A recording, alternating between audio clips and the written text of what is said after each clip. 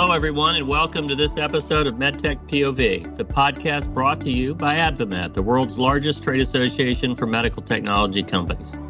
I'm your host, Scott Whitaker, President and CEO of AdvaMed. And today, we're pleased to have with us Mick Farrell, the CEO and Director of ResMed, a leading global medtech company in the sleep disorder and digital technology space, and a company whose leadership early on in the pandemic, when ventilators were in short supply, undoubtedly saved thousands of lives.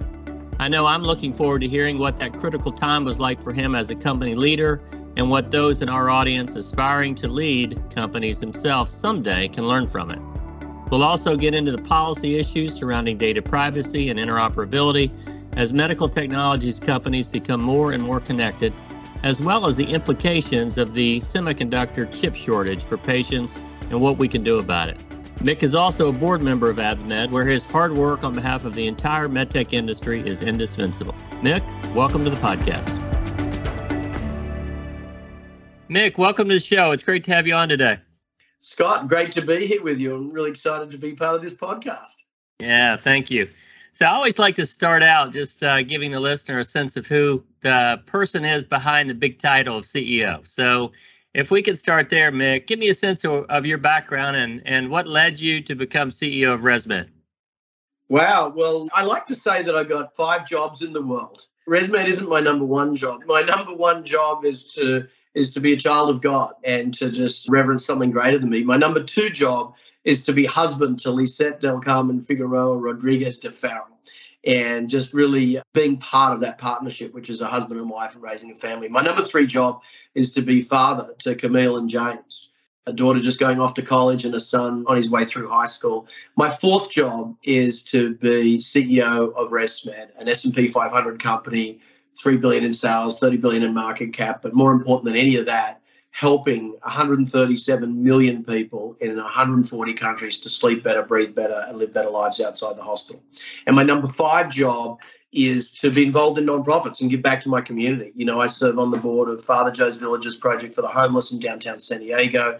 And I got to say, that's probably one of the most rewarding things I do. We earn a lot of income in these roles, but it's nice to be able to give back, not just the money, but the time to a charity that only has the goal of giving people food, shelter, warmth, and love and hope, frankly, which we all need right now. But anyway, I don't know if that's where you're going, but that's a little bit of the background. No, that's great. On me.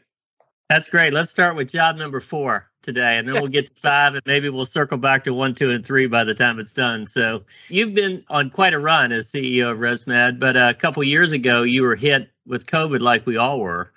And in the center of the storm, right, at the early stages when ventilators were the big issue that we were dealing with. Can you walk back a couple of years and reflect on that experience that you went through and the company went through and how you survived it? Yeah, I mean, look, we've been on quite a ride at ResMed. I mean, even before COVID, we'd sort of reinvented the company. I'd call it like a reverse Amazon play around digital health. Amazon was a software company that had 100% connectivity in the hardware of the Kindle to sell more software books. ResMed's play was we were a hardware company making medical devices, CPAPs, APAPs, bilaterals, ventilators, and masks. Yep. And we had 100% connectivity in our AirSense 10, our AirSense 11. But our AirSense 10, 10th generation product, we got 100% connectivity so that we could liberate the data to the cloud and then use that digital health information to get costs down, setting patients up on therapy and improve adherence and ultimately improve more lives. So we were on that journey in the midst of that. You know, we sort of kicked off that project mid 2014. And as that accelerated, then COVID hit in 2020. And so what are you going to do with a respiratory medical company running a digital health strategy amidst a crisis like this? And I got to say, as we all were here at MedTech, Scott, we were thrown into the fire there.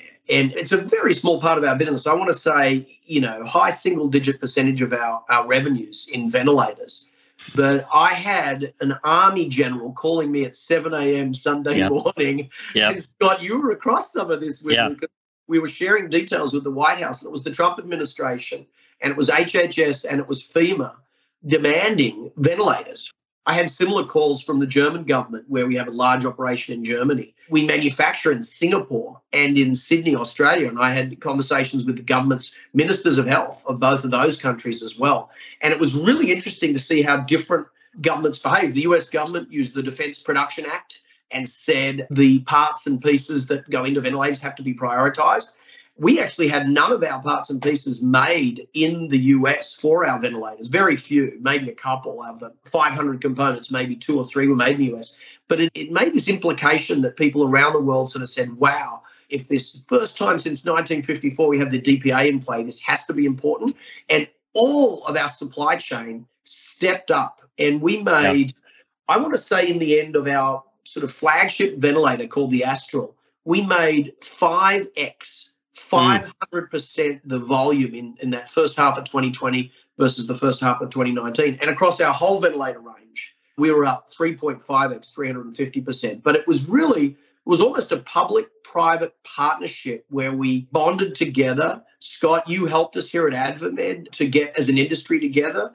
And we actually went with the tech companies. We went with Google and created, a flow of all the bits and pieces that we were missing, the components and the materials we were able to put out there. And as an industry, we really came together. And I was blown away. That US Army general, I was able to say, hey, he wanted 2,550 devices. Like, he calculated that. And I said, actually, our epidemiology model of the global flow of this virus from Wuhan to Milan to New York says we can give you exactly 2,550. I mean, we were within 1%, our ResMed calculations on epidemiology versus US government. But that was just a crazy 6 months. And then it came up and then it went away and we were stuck with all the rest of the world being shut down. God. Yeah. Some of the forgotten heroes of the early stages of COVID were your employees who worked through the uncertainty, through the fear, to continue to produce not only ventilators, but the rest of your products as well, because people relied on that and needed them, right, through that time.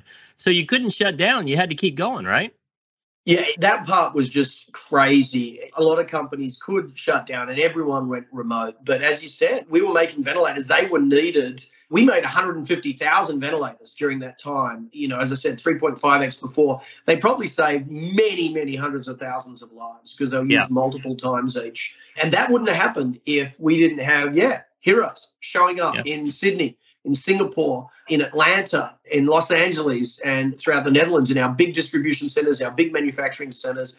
And frankly, Scott, some of the biggest heroes were ResMedians, that's what we call ourselves, ResMedians in the early stages in full hazmat suits, setting people up on the ventilators. Because you can't just throw a ventilator on and say, well, good luck, to a patient, particularly suffering from the severe COVID in 2020. We had respiratory therapists there on site setting people up. So manufacturing, supply chain, distribution, tech service, and those frontline pulmonary doctors and respiratory therapists, they were the true heroes in 2020, saving many, many hundreds of thousands, probably globally, millions of lives potentially, because before we had vaccines and before we had these good antibody treatments and infusion treatments and Paxlovid, you were seeing people suffocating from the inside where your mucus was filling your lungs and people needed defense. Yeah. Mick, are you back to normal, if we can use that term anymore, as a company? And how long did it take you, once you got through that ventilator crisis, to sort of get your company shifted back to day-to-day operations and some type of normalcy? I think, Scott, once you've been through a crisis, you're never the same.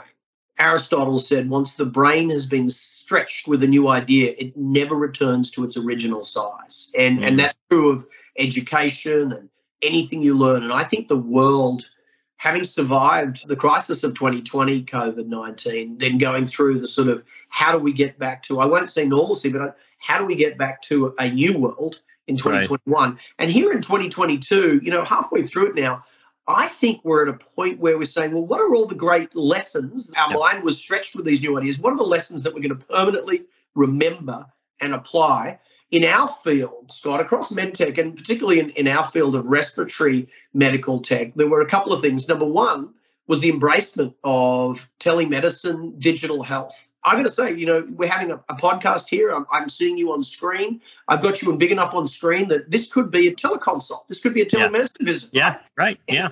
And not just for the trivial, people think, it's just for dermatology and psychology. There's actually, even in respiratory medicine, history and physical, you could have an Apple Watch on or some other wearable right now, and I could be looking at your SpO2, your blood oxygen, on my screen real time. Right. You can have an Apple Watch right now and I can be looking at your EKG. So I think that embracement of digital health for what I would call end-to-end treatment is screening, diagnosis, treatment, and management of a patient with sleep apnea or chronic obstructive pulmonary diseases, the two big diseases that we treat, also respiratory insufficiency for neuromuscular disease and so on. But digital health is the number one thing, Scott, from COVID that has been learned and won't be forgotten. The second one was people were dying of a communicable respiratory disease in this coronavirus. And we're in the field of respiratory medicine. And so we saw respiratory health and respiratory hygiene shoot to the top of people's radar screens, if you like. Even just patients who have to repeatedly buy masks and tubing and humidifier systems on our sleep apnea and COPD treatment systems, they increased their purchases to keep hygiene and to keep clean masks and clean systems. And so that was incredible for me to see that approach. And the third and final one, which happened during COVID, was people want to find ways to get taken care of for their health outside the hospital. During this crisis, hospitals were overloaded, ICUs, CCUs, emergency rooms, and people just didn't want to go there because they could catch COVID. It should always be the case that you don't want to get healthcare at the emergency room, at the ICU, the CCU room. Right? But that's where about 80% of the healthcare visits happen. And so I think those three things, digital health, respiratory health and hygiene, and out-of-hospital healthcare were really important in 2019. 2020, 2021 made them essential. And now, as we go to the new normal, I think the embracement of all three of them are going to be incredibly important, and they're laser focused, really. ResMed strategies in those areas, and we're going to push digital health. We're going to push the importance of respiratory health and hygiene. And 90% of our revenues and profits are outside the hospital. So that's where we're really focused on taking care of 1 billion people worldwide.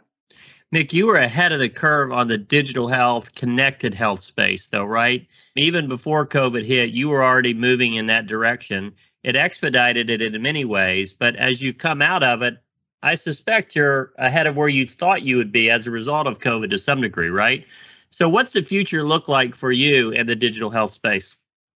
Well, it's a great question. And yeah, look, it's been part of our strategy, really, going back even 20 years. We were, I'd say we were on the bleeding edge back then in 2002 when we were putting two-way pages on the back of our 6th or 7th generation device, the S7. But it was interesting because we were doing experiments, and what we found is that just the thought that the doctor or the nurse or your caregiver is watching you, and we would do a placebo control arm in these studies where we'd put a fake pager on someone's device and then a real pager on others to just determine. Even just the thought of your doctor checking up on a digital health record increased people's adherence to our therapy. You know, I mean, think about it. If your doctor knew if you took that pill and they knew when that cap went off and they knew when the weight changed, which they can now, wouldn't you take the pill a little more often? And average pharmaceutical adherence is 50% post a heart attack with a free prescription. This is a New England Journal of Medicine study. And so we'd always embraced digital health in that bleeding edge, 20 years ago. But yeah, about 8 years ago when we did that reverse Amazon play, did 100% connectivity. And we can talk about semiconductor comms chips and we'll come to that next. If we want to. But putting that chip inside every single device these last 8 years, it's changed the world. I mean, we now have 17 million 100% cloud connectable medical devices in 140 countries worldwide. We have 11.5 billion nights of medical data in the cloud, what we call solutions. And everyone talks about big data. What we want to do is extract actionable, valuable information that can help Scott as the patient engage with his therapy. And so we have 4 million people with an app called myAir, and they engage with their therapy in the same way my daughter uses TikTok or my son uses Instagram, and that those tech companies have gamified consumer technology and tech. We're using gamification to gamify medical device patients. And I actually say med tech patients because when you are coached by an app that says, hey, do you want to sleep better, breathe better, and live a better life? And you can have a video that shows the more you use this therapy, the better your outcomes. And we do it in a really, I would say, personalized medicine approach. But yes, I do think COVID has accelerated the digital health strategy because it's allowed consumers around the world to realize that personalized medicine, engaging with therapy, engaging with their medical care digitally can be really fruitful to improve outcomes, lower costs, and for the individual, just frankly, to have a better quality of life. Yeah, you talk about myAir and the ability for a patient to see what's happening to them on a daily basis and have a little bit more control as a patient/consumer over how they're caring for themselves.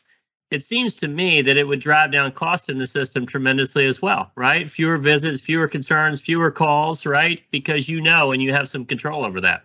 It's not only a thought, it's been proven. We've got peer-reviewed published evidence. Actually, Kaiser Permanente published this. What they showed is when you have 100% connectivity and engagement, so that the doctor's using AirView, which is an online system of those 11.5 billion, looking at their patients, management by exception, managing the patient, and the patient's using myAir, so they're, as you said, they're engaging in their own therapy. We show a 50% labor cost reduction in the screening, diagnosis, and setup of the patient on our therapy. And so Kaiser Permanente peer-reviewed and published this. And I said, why are you publishing this? All your competitors are going to see it, the Blue Cross Blue Shields, the Geisingers. They said, no. We're publishing that because we're on to the next phase of using digital health and chronic disease management across sleep apnea and heart failure. And we're just showing where we've been.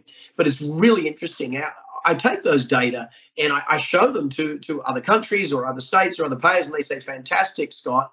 Prove it in my data, prove it with my patients, and show it all over again. So it's almost like I watch what Disney's doing with the Star Wars franchise, right? Where it's not just 3 movies from the 80s and 90s. They've now, or 6 movies from the 80s and 90s.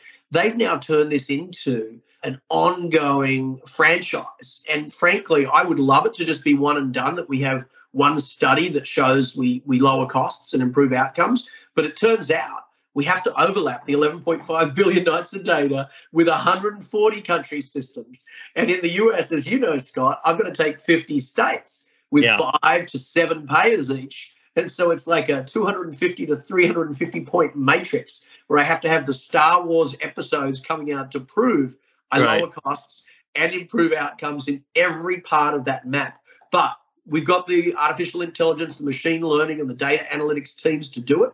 And we just roll up our sleeves. We partner with the people. We focus on privacy. We focus on cybersecurity. And we focus on interoperability, because the one thing we have to do as med tech is make sure that we keep those at the top, because consumer tech turned the person into the product. And here at MedTech, we have to be stewards of those data and keep it private, keep it secure, and only use interoperability when the patient gives us permission to give it to their doctor or to their phone or to their healthcare provider for managing.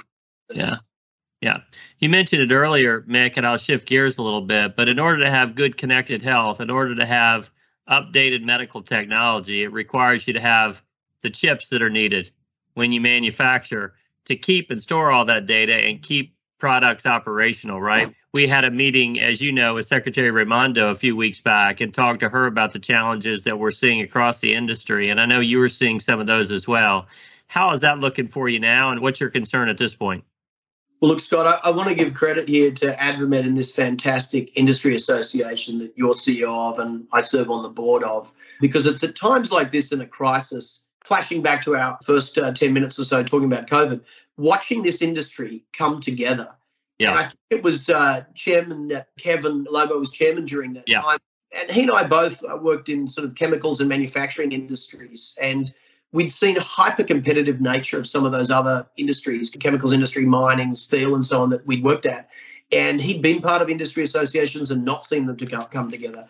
He said that what happened in MedTech and how we came together for ventilators, for diagnostic, treatment, and really partnering as an industry was unlike he'd ever seen in any industry. And I just love the fact that there was partnership across the board, even with competitors sitting there with lawyers in the room, obviously, to make sure that we're not saying anything that we shouldn't, but making sure that we address the crisis as best we could. I fast forward from the COVID crisis to the COVID, ventilator and diagnostics, to now the COVID recovery crisis, I'll call it, and the shortage of electronic components, particularly semiconductors.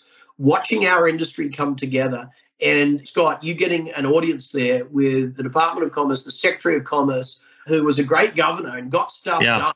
And actually brought change as an executive and governor. I have confidence that she can bring change there at the Department of Commerce. She listened to us. There were at least 7 CEOs from BD, from ResMed and beyond, Hologic, and all of us had the same message, which is semiconductor chips are in a crisis now. They're in a shortage. Should they go? And it's a great industry. Automotive provides a lot of employment. But, a Tesla takes around 1,000 processing semiconductor chips. 1,000.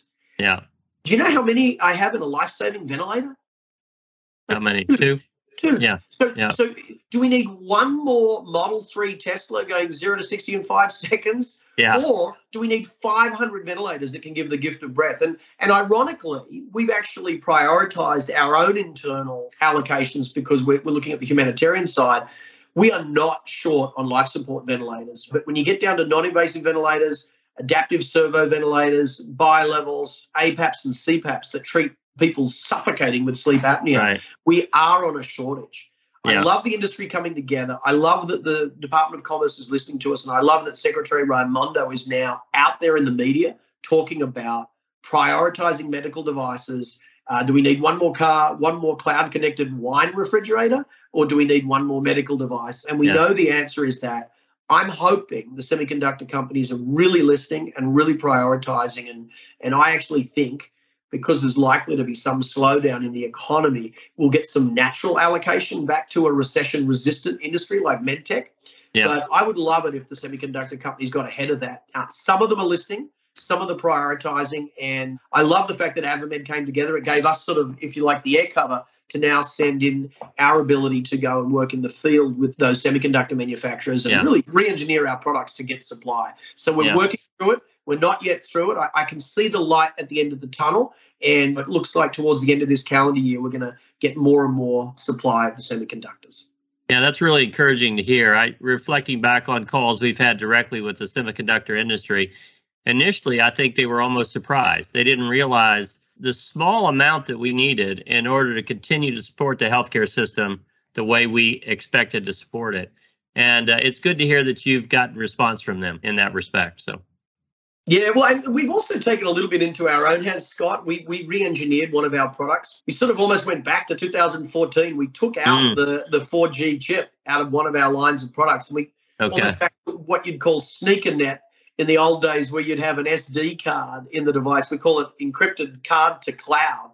And we're going to make many hundreds of thousands per quarter of a device that we call card to cloud, and it's just going to avoid the most rate limiting step, which is that communications semiconductor chip. We'll be rate limited on the next semiconductor chip, which is a controller within the device, which we also still have to have essentially for running the ventilator or the APAP or the sleep apnea therapy device.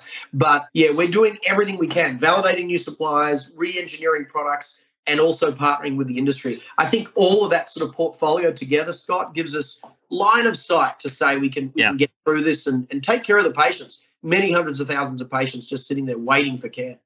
Yeah. As a CEO, as a leader, you have to be creative, innovative, and adapt to whatever the environment is, right? You can't control that. You just have to react to it oftentimes, which kind of leads me to the next question. There are a lot of younger CEOs that look up to you, Mick, and at some point want to be in a job like yours, right? I always like to ask those established CEOs if they have some leadership lessons that they could share with others about what it takes to lead a company and grow a company like you have, and what the path looks like for them. Can you reflect on that a little bit and your thoughts there? Yes, Scott. Well, we could do a whole podcast around leadership. It's a huge question. And I think the thing that I'd start with is find an area that you have passion, that you just love it. And I'm going to say, having worked in steel, then chemicals, and then biotech industry, coming to medtech, I found my passion. I found what I love doing. And it's interesting. It's almost like if you overlap passion with something that does good for the world. So there's some altruism there. And then the third circle I'd say is, we're going to talk about nonprofits later, but aligning with a successful either public or profitable company, because then it can be almost like a flywheel on the success, that if you overlap that passion with the altruism, with the profit motive, you can get a really beautiful intersection of those three circles. And so I really encourage, whether it's my daughter or my son or any ResMedian I'm talking to, saying, how do I find where I can perform the best. I'm going to overlap those three circles. Only you know where you work best. Only you know how you work best. And then within a company, you can say, okay, well, I'm in MedTech, I'm in ResMed. Okay, well, then it's, is your passion sales? Is your passion marketing? Is your passion finance? Is your passion operations? Or some combination, general management? Is it technology? Is it patient engagement? And just looking for that passion, overlapping that, and then really putting that to work. I think that's an area. Another one was interesting, and you actually brought a great guest speaker. It might have been Mike Minogue, our new chair, brought in Jim Collins to come and talk to us about the different types of leadership. And one that really struck me was his analysis in those paired groups of the most successful companies, and then he looked specifically at the CEO's characteristics of those successful companies. And it was an interesting, I would almost say, dichotomy that he said it was an overlap of two different traits. One, which you just sort of understand, incredible confidence in the strategy, in the team, in the mission, and the values and the ability to execute. So incredible confidence in the CEO, but combined with very high levels of humility. And what was interesting about that is that seems dichotomous. How can you be very confident but also have humility? And I think, and this is what I'd say to anyone coming up through an organization, that when you get to the last job that you can get promoted to, the CEO, you are the furthest from the customer. If you grew up in sales and marketing like I did, you're the furthest from the production line if you've worked in manufacturing. My first job as a production engineer on the steel works line, molten metal coming down, watching it get cooled, that's front line. I know exactly how a product's being formed because I'm forming it. I am now 20 steps removed. And so if there's a semiconductor crisis and I have to understand manufacturing and supply chain better than ever, I need to have incredible levels of humility to understand that customer engagement in a supply chain crisis where you're allocating product to customers. I mean, we've never done that before in the history of the company. We're now allocating limited supply. We are working with suppliers sevenfold deep. I not only have humility, I get humbled every day talking to the supply chain Six Sigma black belts who are doing this Monte Carlo simulation and real options analysis of supply chains. And I'm sitting there, wow, what does that all mean? How does it work? And I think, so I put those traits. I put incredible confidence in yourself, your strategy, your thing, but combined with incredible humility, knowing that as you go up through the organization, you're further away. And what that allows you to do, I hope, is empower your team. I'd summarize it this way in leadership: empower your team with an amazing strategy. We have our ResMed 2025 strategy, help 250 million people sleep better, breathe better, live better lives in out-of-hospital healthcare by 2025, right? So have a great strategy. Pick the best people. Have the people who literally in every job are the best in your company, in the market, to be able to do that role better than you in that role. And then thirdly, provide them the flexibility, give them the capital, give them the resources, the cash flow, the investments, whether it's balance sheet or cash flow, the resources, but get out of their way and let them operate. Then have a regular rhythm of communication where you're engaging one-on-one and one-on-many and bringing the team together for collaboration and communication, because we'll win together as a team or we'll lose together as a team. But I think those would be the main traits. As I said, Scott, we could do a whole 1 hour podcast just on leadership, which we probably should at some point. But let's do that. We should schedule another time to just focus on that, because it's fascinating to learn from leaders like you. But Mick, I wanted to shift gears real quick to the work you do on the nonprofit side, because you mentioned how important that is. I think you said it was your 5th job, but it was critically important to you, right? To make sure that you're giving back to your community. Talk about the work that you're doing there. Yeah, well, it's my 5th job after, God, my wife, my kids, and ResMed. And actually, the only reason it's after ResMed is because, if you don't have a job, you don't have the money and capability and time to be able to give back. But I just have found in business there's return on investment. You analyze, you put dollars or time or capital of some type into a problem, you get an ROI, a return on investment over time. And public company CEO, I have to be thinking about returns to my shareholders and all my stakeholders, that they put effort into ResMed, whether it's community or an investor directly, and I've got to get that return to them. In the nonprofit side, I think it's more ROS, return on soul. When you think about that, what does that mean? That means thinking about the metaphysical side, thinking about not only, with Father Joe's Villages, not only are we giving food, shelter, warmth, we're also giving love, and we're also giving faith and hope to people. And I think, when there's a person suffering from homelessness, and I hate the term when people say a homeless person, because when you put that hyphen there, it sort of assumes that they're in a fixed state, or, that it's a person suffering from homelessness. It can be a combination of mental health issues. It can be a combination of life issues, of economy, of personal issues that have happened. And 80 to 90% of the people in the homeless arena are seeking and can find a path out of a current state of homelessness to a new life. And I'm just watching, we just finished a new construction downtown called St. Mother Teresa of Calcutta Villages. And what we've done is create actually a high-rise building. There's limited space in downtown San Diego, but we were able to build a high-rise building that has literally a floor for single men, a floor for single women, a floor for families, a floor for young people in different age groups. And what we're able to do is when you give people a path to say, look, there's the Villages, which is 100% covered, no questions asked. You can get a bed, you can get a meal, and get taken care of anytime, like the original founder, Father Joe said, peanut butter sandwiches and training for everybody, right? But as you move through it, what we're actually trying to do is say, well, let's have an apartment area where you can have good space, your own bathroom and your own chance to get out. But you're going to pay, let's say, 25% of the rent that's there, the market rent, so that you're contributing something and getting a little bit more in return.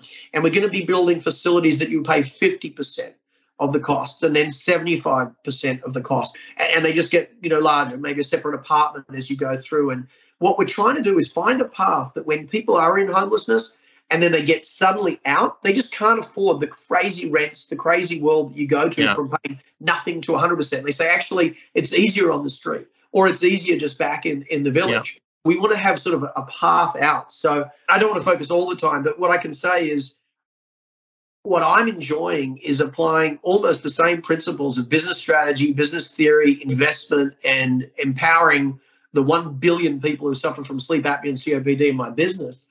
I'm helping, just as a board member, advise the CEO of Father Joe's Villages so that he and his team can use that same strategy and empowerment to help 8,000 people get food, shelter, warmth, love, and hopefully a path out of homelessness, the current state, to a functional member of society. And I actually think it's incredibly exciting to see that. So it's not just about taking time and feeling good and getting that ROS. It's about hopefully changing a paradigm within 30 miles of my place. Can you believe 10,000 people don't have a house? Yeah. I just think if you can find a nonprofit that's local to you, that you're passionate about, and you can put some time into it, I hope we can end homelessness for the vast 80, 90% that we can find a path out there, and then take care of the other 10, 20%. But as you can tell, I'm really passionate about that charity. No, that's great. And I can imagine, Mick, in the last 2 years, going through COVID exacerbated the problem. And then you add on the current economic problems that we're having, it's going to make it even worse. And so the need for Father Joe's Village and the support that you're providing has probably never been more critical than it is right now. So, absolutely. As we see, it's inflation's at 7-8%. Milk is $10 a gallon. Gasoline at San Diego Airport the other day, $7. People can't afford this, and homelessness, sadly, in a recession or at least a slowdown, if we get a smooth landing, it's going to go up. And so more than ever, it's important. I don't want to forget, I'm involved in other non-profits. Rady Children's Hospital here locally. Being on the board of a children's hospital, it's an unpaid role, these non-profits. But I can tell you that we can sequence the human genome of a baby in 25 hours now and change the course of care for a rare disease down there at Rady Children's Genomics Institute. And I look at that ability for us to take Illumina's great technology over there, apply it on a child and change the course of their therapy from a potentially fatal surgery that the signs and symptoms look like to actually know it's this rare disease and there is a path out of it, all within 24 hours. I'm blown away by what that team over at Rady Children's is able to achieve. And I'm sure many of the MedTech CEOs volunteer in hospitals. I think a children's hospital is particularly moving because, those people have 80 to 90 years ahead of them if we can help a child get on the better care in their early years in the neonate and so on. And it's just incredibly life-changing. Well, that's incredible what you're doing, Mick, and thank you for doing that. And what a great example you're setting for young, aspiring CEOs and those who are already in the role about what you can do to give back when you've been successful already.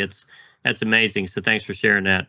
Hey, I'd like to wrap up with a little lightning round, if that's okay with you. A few quick questions, and let's start with this one. What's the most influential or maybe your most favorite book that you've read? It can be now or it can be many years ago.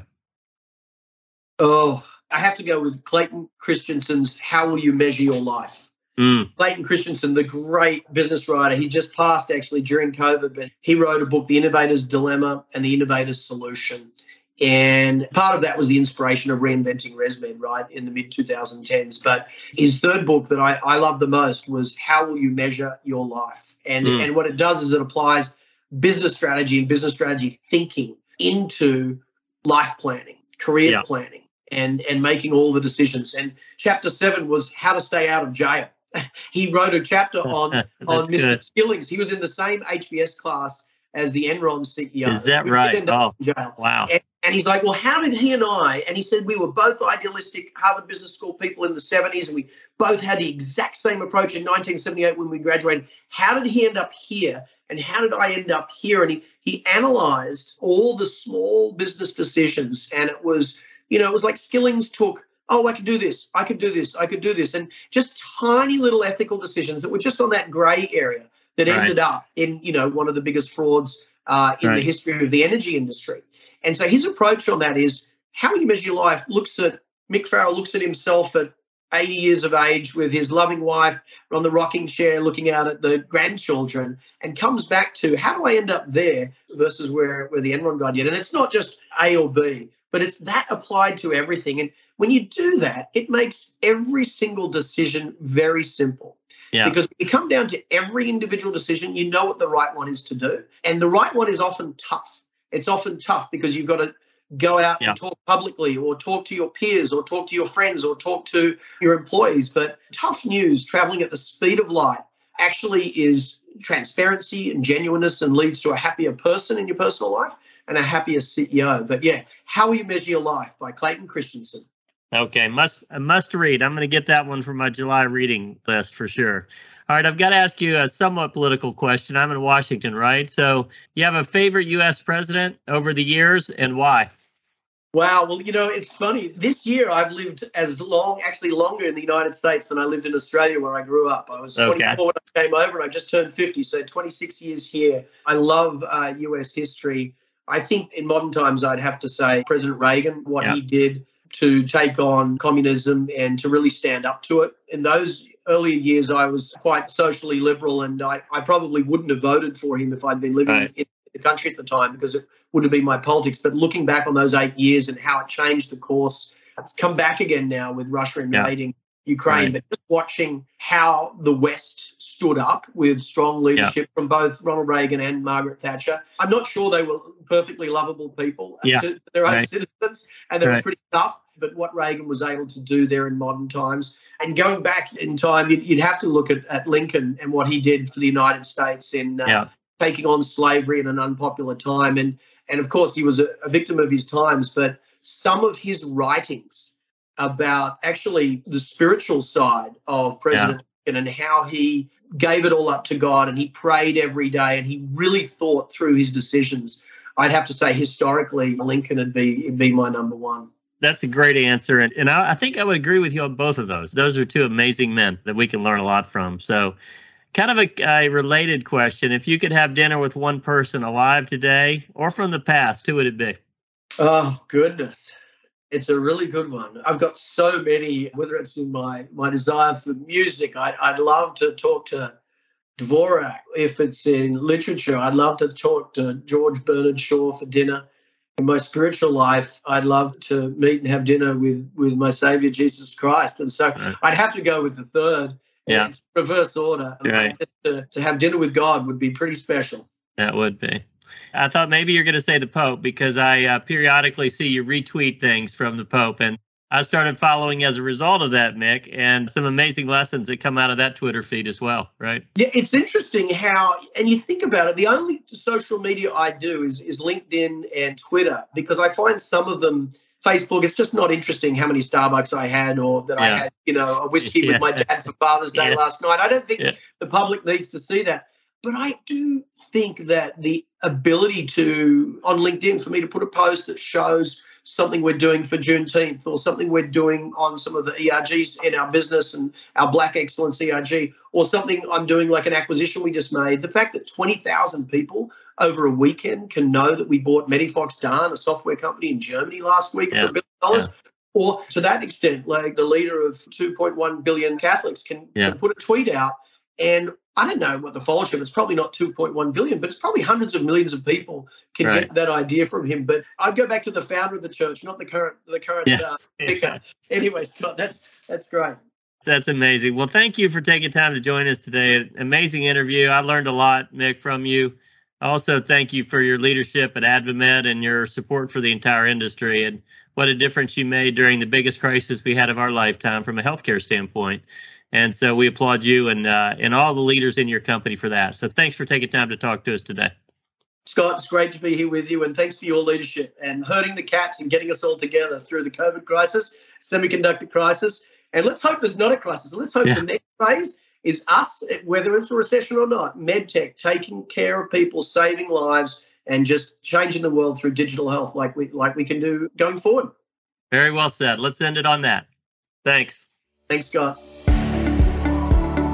For those of you listening, thanks for tuning in. For more episodes, visit advamed.org/podcast or subscribe to MedTech POV on your favorite streaming platform. Until next time, this is Scott Whitaker. Have a great day.